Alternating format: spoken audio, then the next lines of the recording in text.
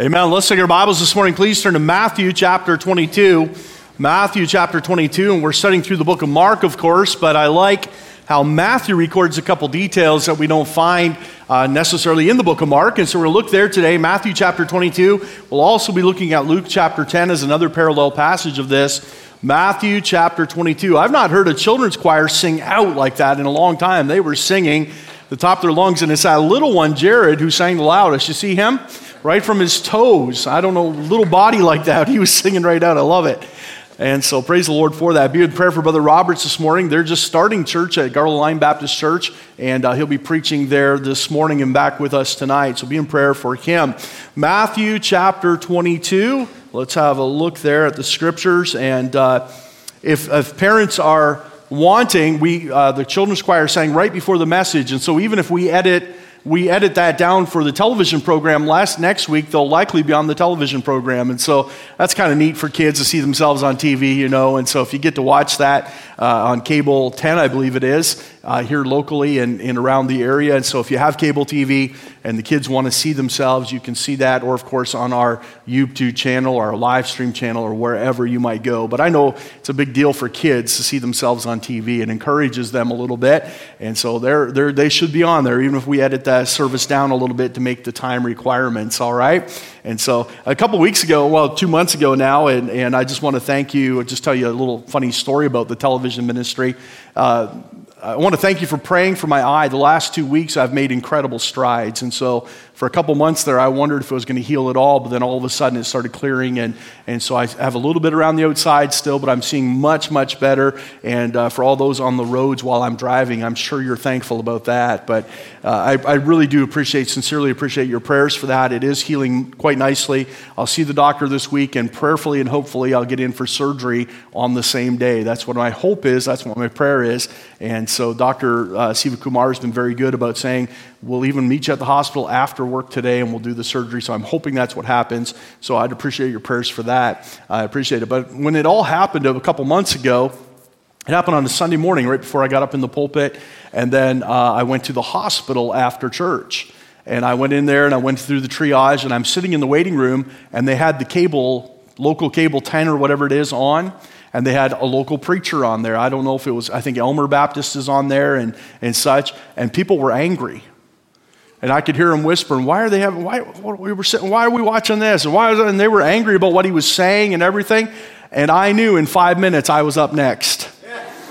And I was sitting there with my head down. I thought, oh boy. I said, if they start looking around and see, because I was wearing a suit and everything, and I thought, I am in trouble. They're going to lynch me right here in this hospital. At least I got medical care, amen?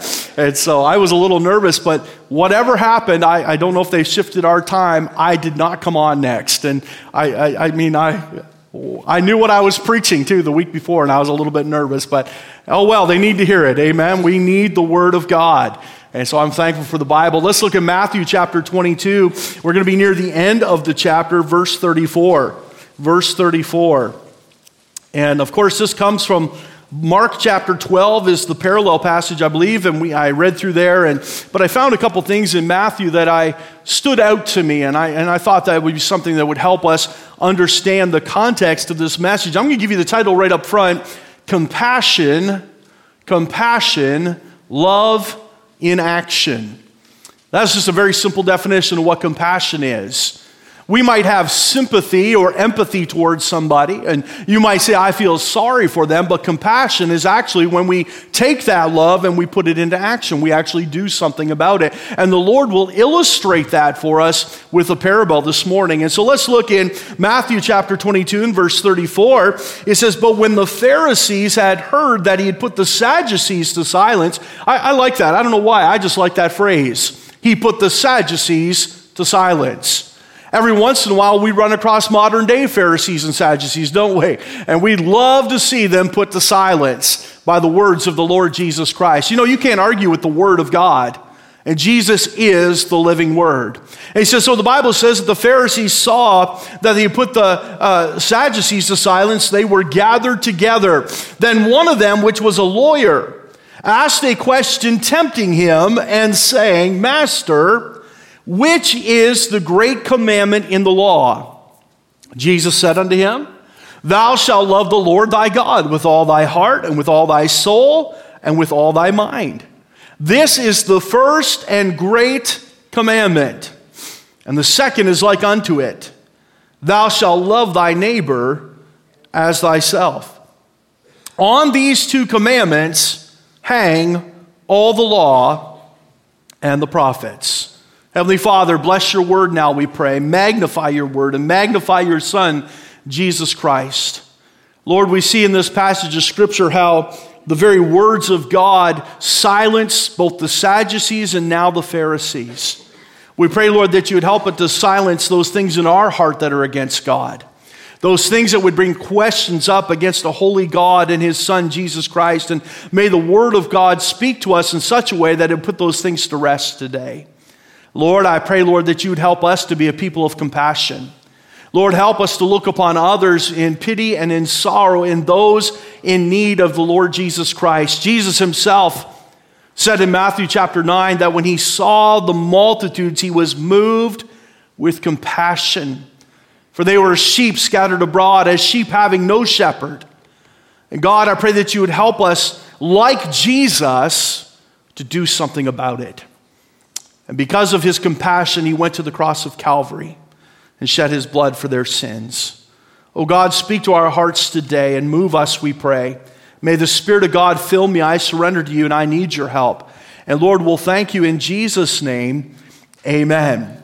Turn, if you will, to Matthew. You're in Matthew 22, but look back a few verses and look at verse 23. I want to give you the context this morning so we understand what is going on. The Bible says that when the Pharisees had seen that the Sadducees were silenced. Well, what was going on? And you'll notice in verse 23, it says, the same day came to him Sadducees, which say that there is no resurrection, and asked him. And so the author Matthew gives us some context of what they're about to ask. He says the Sadducees don't believe in the resurrection. And that was some debate among the Pharisees and the Sadducees. The Sadducees didn't believe in a resurrection, the Pharisees did. And so isn't it interesting, though, that when they are teamed up against Jesus, they can become allies for a time. The Bible says that on the day that the Lord Jesus Christ was betrayed, that even Pilate and Herod became friends for a day because they had a common enemy. So though the Pharisees and the Sadducees were at odds about this doctrine, the Sadducees and the Pharisees would team up to try to tempt the Lord Jesus Christ. And in verse 24, with that background in mind, that they do not believe in a resurrection, they say unto him, Master, Moses said, if a man die having no children, his brother shall marry his wife and raise up seed unto his brother. Now there were with us 7 brethren. And the first, when he had married a wife, deceased, and having no issue, left his wife unto his brother. Likewise the second also, and the third, and the 7th. The last of all the woman died also. Therefore, in the resurrection, whose wife shall she be of the 7? For they all had her. Jesus answered and said unto them, Ye do err, not knowing the Scriptures nor the power of God. For in the resurrection they neither marry nor are given in marriage, but are as the angels of God in heaven. But as touching the resurrection of the dead, have ye not read that which was spoken unto you by God, saying, I am the God of Abraham, and the God of Isaac, and the God of Jacob? God is not the God of the dead, but of the living. And when the multitude heard this, they were astonished at his doctrine. The Sadducees, who did not believe in the resurrection, felt like they could trick the Lord Jesus Christ by giving him an impossible scenario. We talk about the doctrine of the kinsman redeemer, and that's what this is all about. If a man were to die and not have a child, his brother would take his wife and seek to raise up a child, and if he died, then it would be passed on, and so on. And that's what the Scriptures say. Up to 7 different husbands this woman had. It seems like this might have been a real scenario. The Sadducees were not ones to tell parables, but they said there was one among us that this happened to. Can you imagine? I don't think for a moment if my wife and I got married and we were not to have children and I were to be killed in some sort of accident, that she'd want to marry Wade. I can guarantee you that, as a matter of fact. But can you imagine that kind of thing going on? But that was a Jewish custom. We read about Boaz and Ruth along that same lines, and he became her kinsman redeemer. He was a near kinsman. He wasn't the closest, but the other gentleman turned it down. And so they tried to trick Jesus with this impossible scenario. They said, if there is a resurrection, and all 7 husbands rise from the dead, who will be her husband? And Jesus says, you don't know the scriptures. He says, you do err. Because in the resurrection, we are like the angels in heaven. There's neither marriage nor giving in marriage. By the way, till death do us part. And he says, you don't understand the scriptures. And he was able, with the very words of Christ, the words of God, lay their controversy to rest. Well, the Pharisees were empowered by this, weren't they? They thought if the Sadducees can't get them, maybe we can. And so the Bible says there in verse 34 that the Pharisees, when they saw that the Sadducees had been, when he heard that he had put the Sadducees to silence, they were gathered together. And when they gathered together, the idea there is that they are conspiring. What the Sadducees did was a pretty good idea, and we thought it had some merit to it, but obviously it didn't work. And so how can we trick the Lord Jesus Christ? As a matter of fact, the scripture says they set out to tempt him. Now, they were not tempting him to evil. The word tempt here does not mean to lead into sin. It simply means to put him to the test. They were going to try him. And so I want you to notice, first of all, this morning, some things about this passage, and we won't spend a lot of time on the first point. We'll think more about the second and the third. But I want you to notice, by way of context, first of all, we see a sinister inquiry. We see a sinister inquiry. They begin to ask the Lord Jesus Christ a question. Master, verse 36, which is the great commandment in the law? Now, you might think that he would turn to the 10 commandments. Of course, number 1 is, there is one God, and thou shalt have no other gods before me. And we know the 10 commandments that are given. But in honesty, if you were to read the scriptures and come to Exodus chapter 20 and see what we call the 10 commandments, God actually gave hundreds of commandments, not just one. Somebody said that there are 643 commandments in the Old Testament for the Jewish people to live by. 643. It is reduced in the New Testament, they believe, to just one: the just shall live by faith. Isn't that good news? That through our faith we become obedient to the Lord Jesus Christ, and we desire to submit ourselves to his leadership, and we seek to obey his commandments simply because we have faith and trust in him, and he transforms our lives by his grace. But think of all the commandments, and if you read the 10 commandments in Exodus chapter 20, you'll find they don't actually stop there. I don't believe there were just 10 commandments on those tablets. We see those 10 laid out so carefully, but if you read on the scriptures, they just keep going and going and going. Moses was on that mountain a long time as God inscribed his law upon those tablets of stone. The Pharisee says, which is the greatest commandment? The Lord Jesus Christ would quote Deuteronomy chapter 6 and verse 5. Thou shalt love the Lord God with all thy heart, with all thy soul, and with all thy mind. As we consider this sinister inquiry this morning, I want you to notice, first of all, their motive. Consider their motive. Their motive was to accomplish what the Sadducees could not. Their motive was to tempt him, to try to trip him up. I always get an amusement out of the scriptures whenever I see the Pharisees conspiring against Jesus. When I see Judas, even from last Sunday night, we talked about the betrayal during our Lord's table service, and the Bible says that Judas conspired with the Pharisees and the scribes and the rulers of the law to betray the Lord Jesus Christ. And Jesus himself said, you didn't need to do this. I was going to the cross anyway.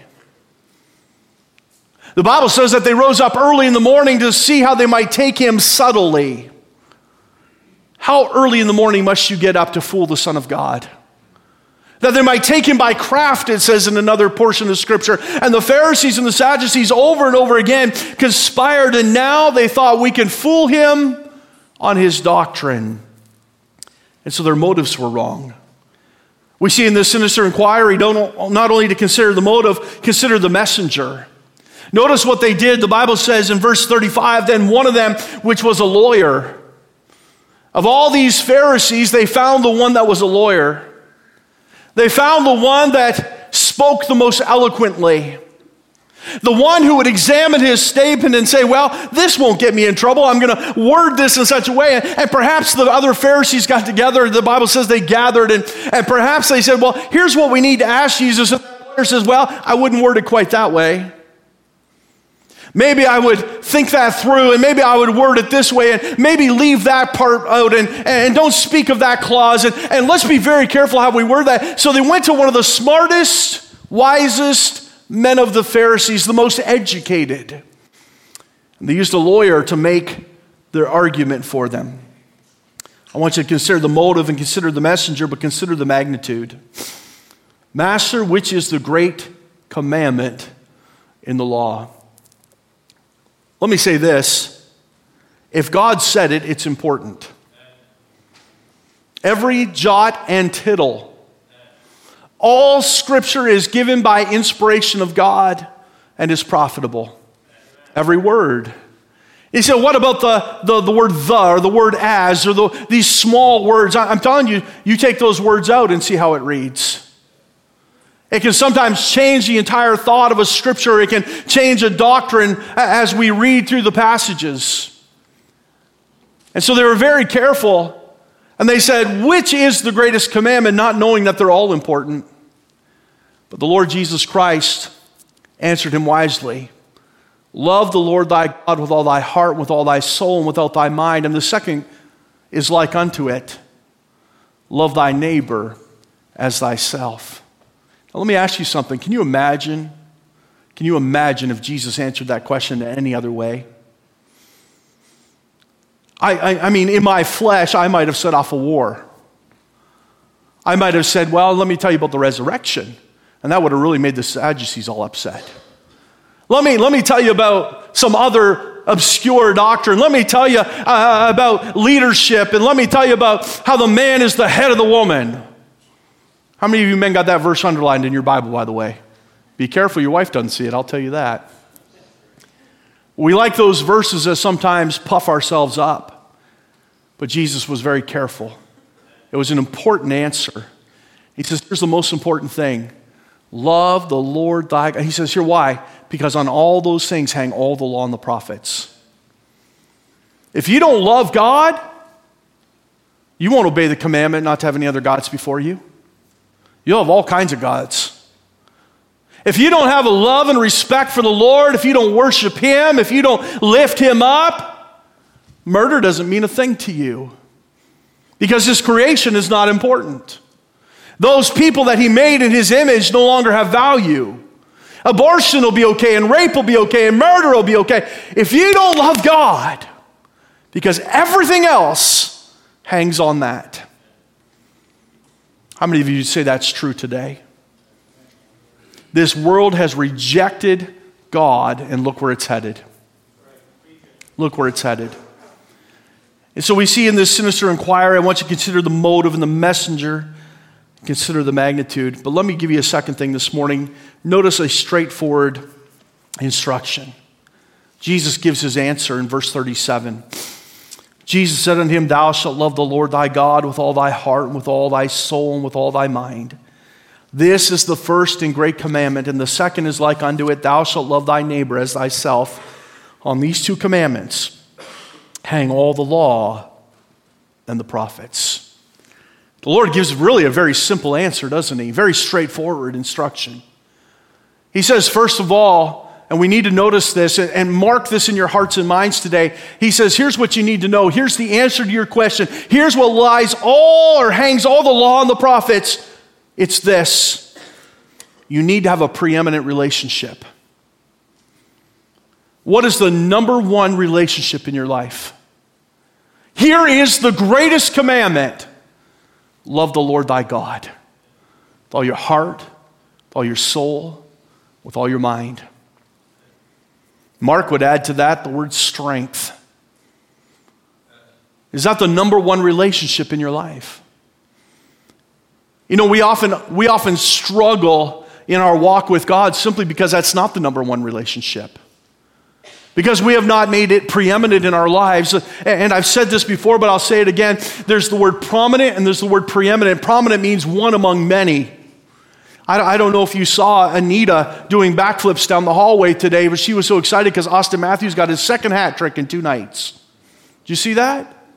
He is a prominent hockey player, but preeminent means the one and only.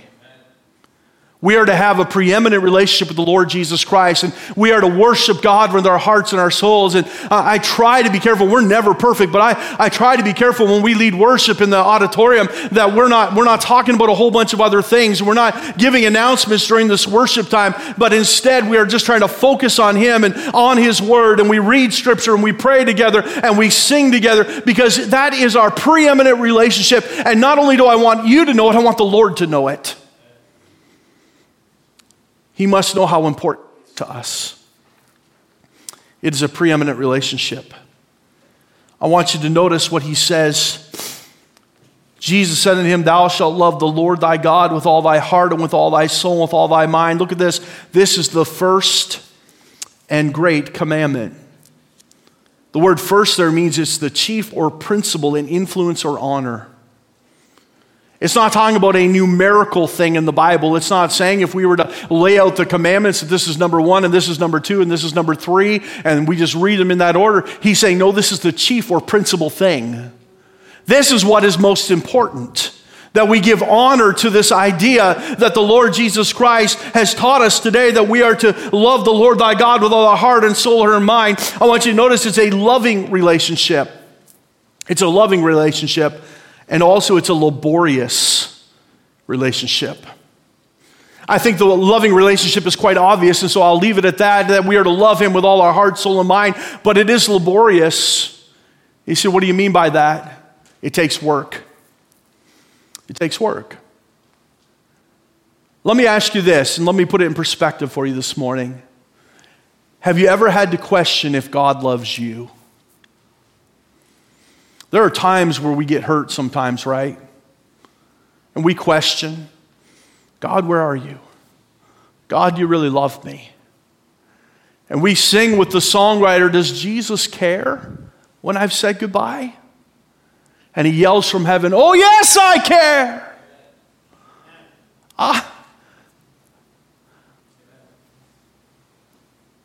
We've never had to wonder. If you ever wonder, does God love you? Turn to the Gospels and find in there the very gift of eternal life through Jesus Christ who shed His blood. The Bible says, for God so loved the world that He gave His only begotten Son. It's never been a question whether or not God loves us, but do we truly love Him? And so we must work at it. It's difficult. But we must commit ourselves to loving the Lord thy God with all thy heart and with all thy soul and with all thy mind. And the heart is the very seat of emotion, but the soul is with our whole being. And our mind is to center our thoughts upon Him. The Bible says this, thou wilt keep him in perfect peace whose mind is stayed on thee. What are you thinking of? Often that thing we love the most is the thing we fill our hearts and minds with. And friend, let me encourage you to fill your heart and mind with the Lord Jesus Christ. It is a laborious relationship because it puts an emphasis on our love for God. Boy, we're such an imperfect people, aren't we? God can love you perfectly, but to say I love Him perfectly is such a reach. But that's what God is desiring from us, is our unwavering love. We are to love with all our heart and our soul and our mind, and it takes work. So we see a preeminent relationship, but we also see in verse 39 a practical reminder. And the second is like unto it. Thou shalt love thy neighbor as thyself. You see, a proper relationship with God translates into a proper relationship with others. If we love God like we ought to, we'll also love His creation. We'll love His people. We will love those who He died for. And so we see, first of all, an image or a reflection, the word like. He says the second is like unto it. The word like means to have a reflection of something. Your love for others reflects your love for God. Think about that. How well you love somebody else is a reflection of your love for God. He's the one that said the second is like the first. It's an image of it, or it's a reflection of it. But we also see that from that, it's an implication. There's an implication made, it will also take work. How many of you know that there's some people that are easier to love than others? Have you ever noticed that? Here's the thing, and I'm not trying to downplay anything, so be careful. We're commanded to love everybody, not like everybody. Okay? There were some people in the Bible that Jesus got pretty angry with, wasn't it? He called those Pharisees a generation of vipers. He cast money changers out of the temple. He was angry. But he loved them. He loved them. Sometimes we have to work at that. We may not like everybody, but we are to love them. You've all gone to family reunions. You know what I'm talking about. You love them people, but you don't like everybody. We are called to love as Christ loved us. I think about that love this morning. It's a sacrificial love, isn't it? Christ laid down his life for those that he loved. He gave his only begotten Son. Friends, do we love like that? Bible says in Ephesians chapter 5, husbands, love your wives even as Christ loved the church. When we see the example of love in a marriage relationship, we are to love as Christ loved the church and gave himself for it. It's a good reminder for us today that as we love the Lord Jesus Christ, we are also to love others, and it takes hard work. What we receive, we are also to give out. But I want you to see thirdly this morning a simple illustration. Turn, if you will, to Luke chapter 10. Luke chapter 10 is another parallel passage of this portion of Scripture.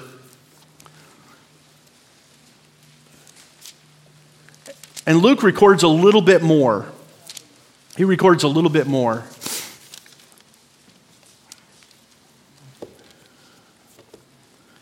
In Luke chapter 10, look, if you will, in verse 29. Luke chapter 10, verse 29. So the lawyer stood up in verse 25, and he said to him, what must I do to inherit eternal life? And he says, in verse 27, thou shalt love the Lord thy God with all thy heart, with all thy soul, with all thy strength, and with all thy mind, and thy neighbor as himself. But in Luke, he doubles down. Verse 29, but he, willing to justify himself, said unto Jesus, who is my neighbor? Who am I supposed to love? Who is it that you're talking about to love my neighbor as myself? Who is my neighbor? Is it the fellow that lives right next to me?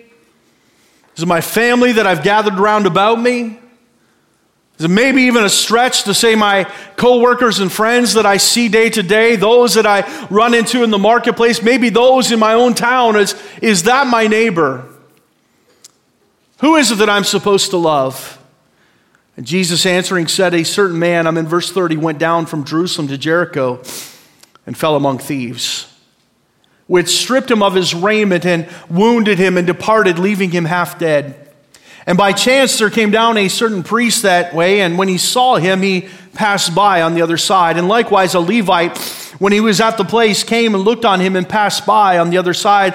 But a certain Samaritan, as he journeyed, came where he was, and when he saw him, he had compassion on him, and went to him and bound up his wounds, pouring in oil and wine, and set him on his own beast, and brought him to an inn, and took care of him.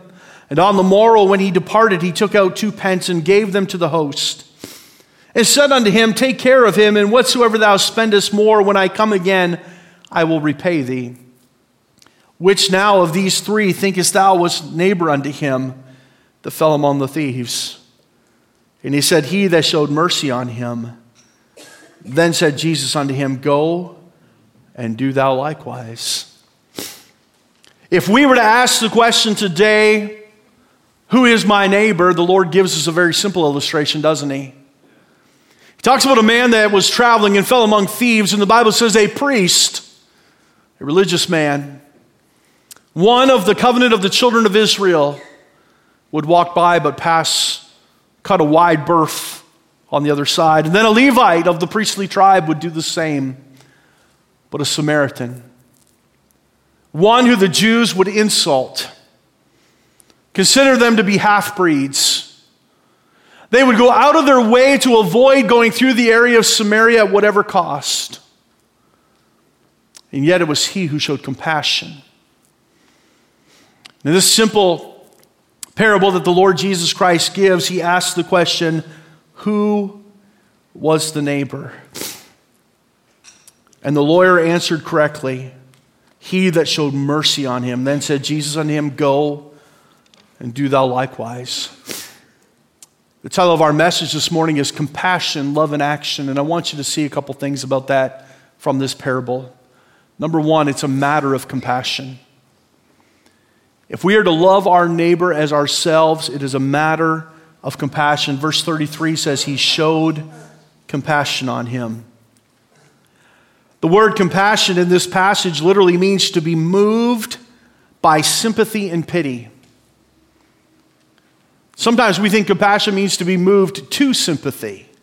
That's not what it means. It means to be moved by our sympathies and pities. So when we look upon a situation and we feel sorry or we feel sympathy or we are brokenhearted for somebody, we actually do something about it. We're moved by it. Often we see something on the news and we see a cause that comes up and we wonder, how can we help? Oh, that's terrible. What could we do? We rarely do anything. The cry comes out. We see those children. I remember growing up in the 80s, and Ethiopia was in terrible straits, weren't they? The famine in the land. And I remember World Vision Canada and all the rest and all the charities they were putting pictures of those children. Remember the flies? And their distended bellies from malnutrition. They didn't have clean water. And it was such a pitiful, pitiful thing. And you wonder, what can I do to help? And then they'll say, send the donation. And I went, oh, yeah, never mind. Now I was 8 years old, right? Give me a break. I had no money. But that's often what we do. We see the problem and our hearts go out, but we're not actually moved to do anything about it. That's what this word compassion means. Can I suggest to you that perhaps the priest and the Levite had sympathy? Perhaps they even walked by and went, oh, that poor soul.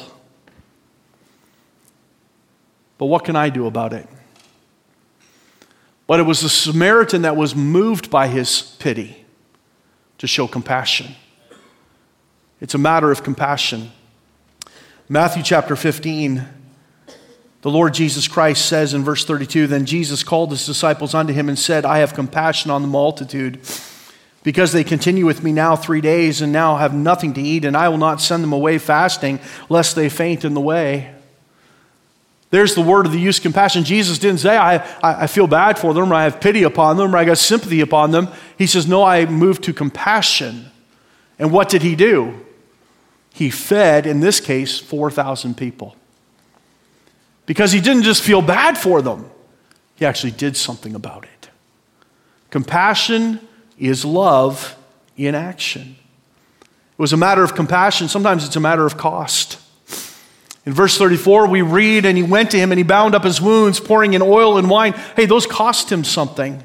And set him on his own beast and brought him to an inn and took care of him. And on the morning when he departed, he took out 2 pence and gave them to the host and said to him, take care of him, and whatsoever thou spendest more, when I come again, I will repay thee. He took it upon himself. You see, genuine Christ-like compassion may cost us something. It cost Christ his life. It cost many of the disciples their freedom and eventually their lives. My son-in-law Matthew and Emily are serving at the First Baptist Church in Bridgeport, Michigan, and today is their Friend Day. And they said, here's what we want to do on Friend Day. We want you to invite somebody. And in the past, they said, we've invited people for Friend Day, and we set up the gym, and we have, soup and sandwiches out, and we'll have a big thing together. But here's what we want to do this year. We're going to just have you invite your friends, and then we want you to take them out to dinner. Whether you do it in your home or you take them to a restaurant. And the pastor said this, if we're going to show compassion on the multitudes, it may cost us something. I don't think he was trying to bankrupt or hurt anybody. I think he was just simply trying to teach a principle. Sometimes it costs us. Show compassion. Can I say this? Think about it might cost them if you don't. It may cost eternity in hell. It's a matter of compassion, a matter of cost, and simply a matter of compliance. Look at verse 37. He said, he that showed mercy on him, then said Jesus on him, go and do thou likewise. Simple obedience. We are to do the same. You know, Jesus said, on these two commandments hang all the law and the prophets.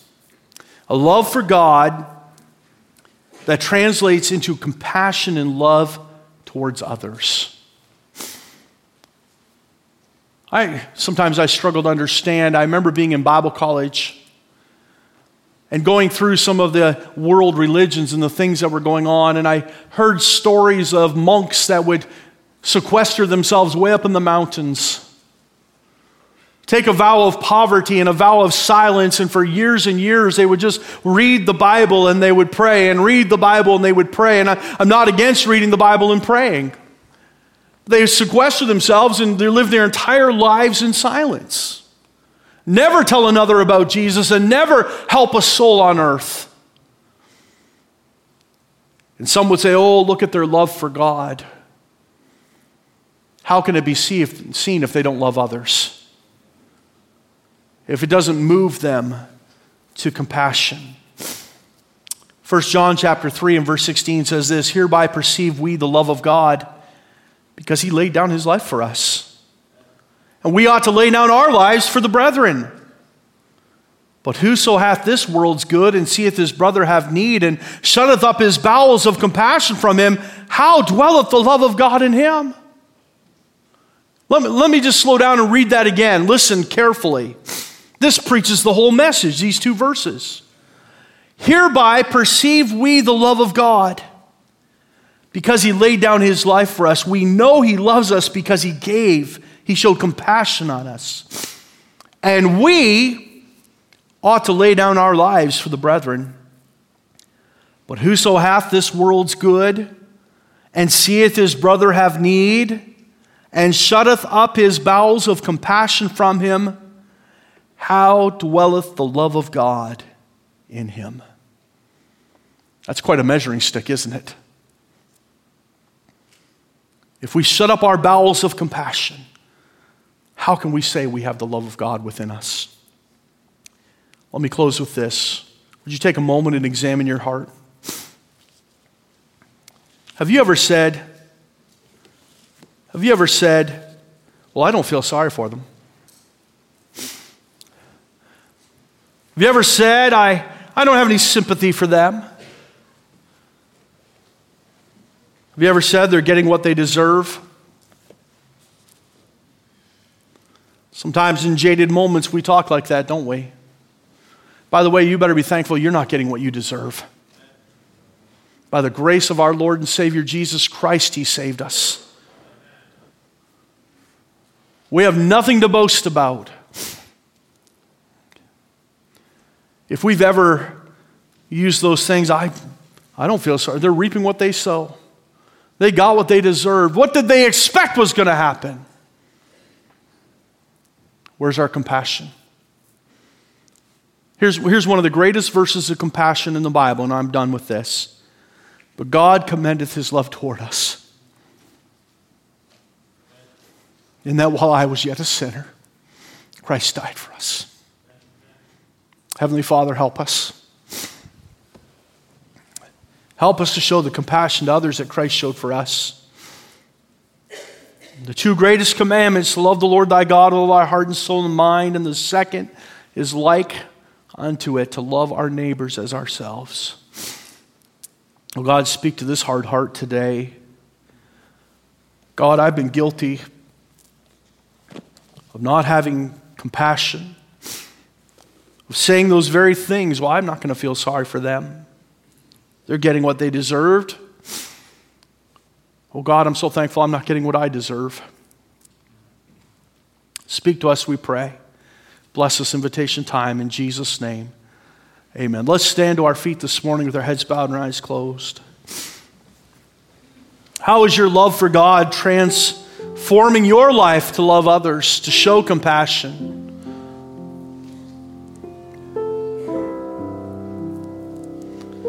Every once in a while, I think God drops somebody right in our midst just to see how we'll react. How will we show God's love?